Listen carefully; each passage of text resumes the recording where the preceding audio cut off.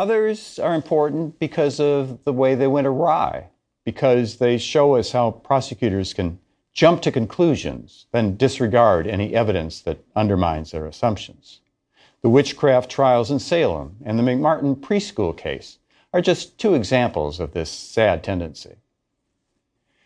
But regardless of their conduct or their outcome, every case we'll look at offers lessons that we can use today, lessons that can bring us closer to our highest ideals of justice.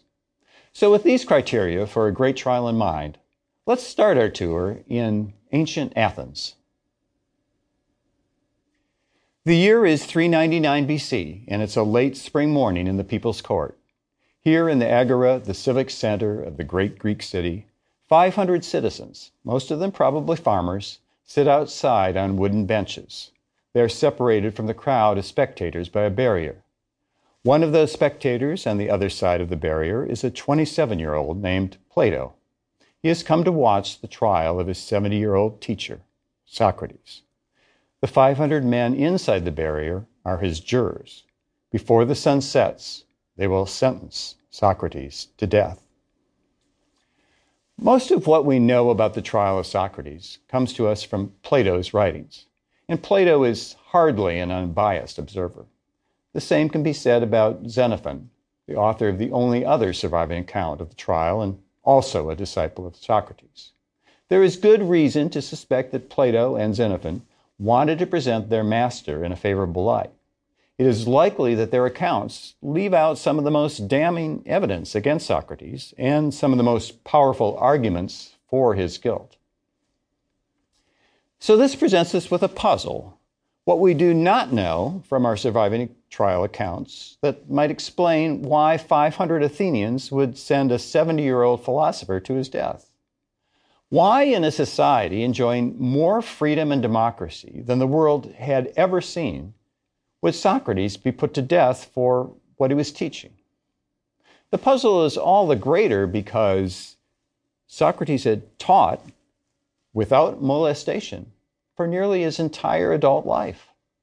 What did Socrates say or do that caused a jury to demand his execution just a few years before he would have died naturally? This we can say. The decision to prosecute and ultimately convict Socrates is very connected to the turbulent history of Athens in the several years preceding his trial. Socrates, as a young boy, saw the rise of Pericles. It was the dawn of the golden age of Greece. Pericles, perhaps history's first liberal politician, helped bring about a fundamental power shift.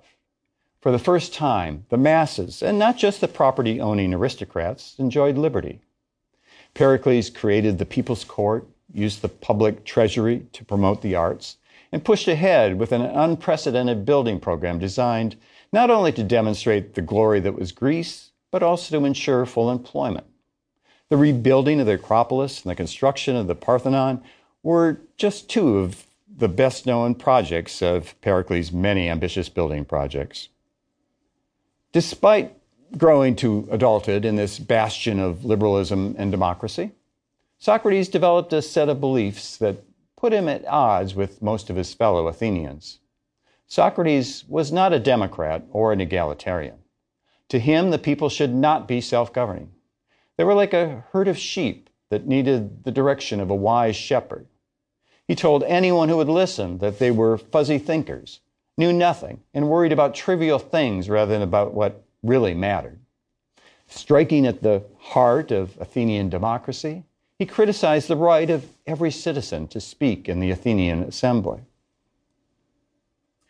Writing in the 3rd century, in his The Lives of Eminent Philosophers, Diogenes Laertius reported that Socrates discussed moral questions in the workshops and the marketplace. Often his unpopular views, expressed with an air of condescension, provoked his listeners to anger.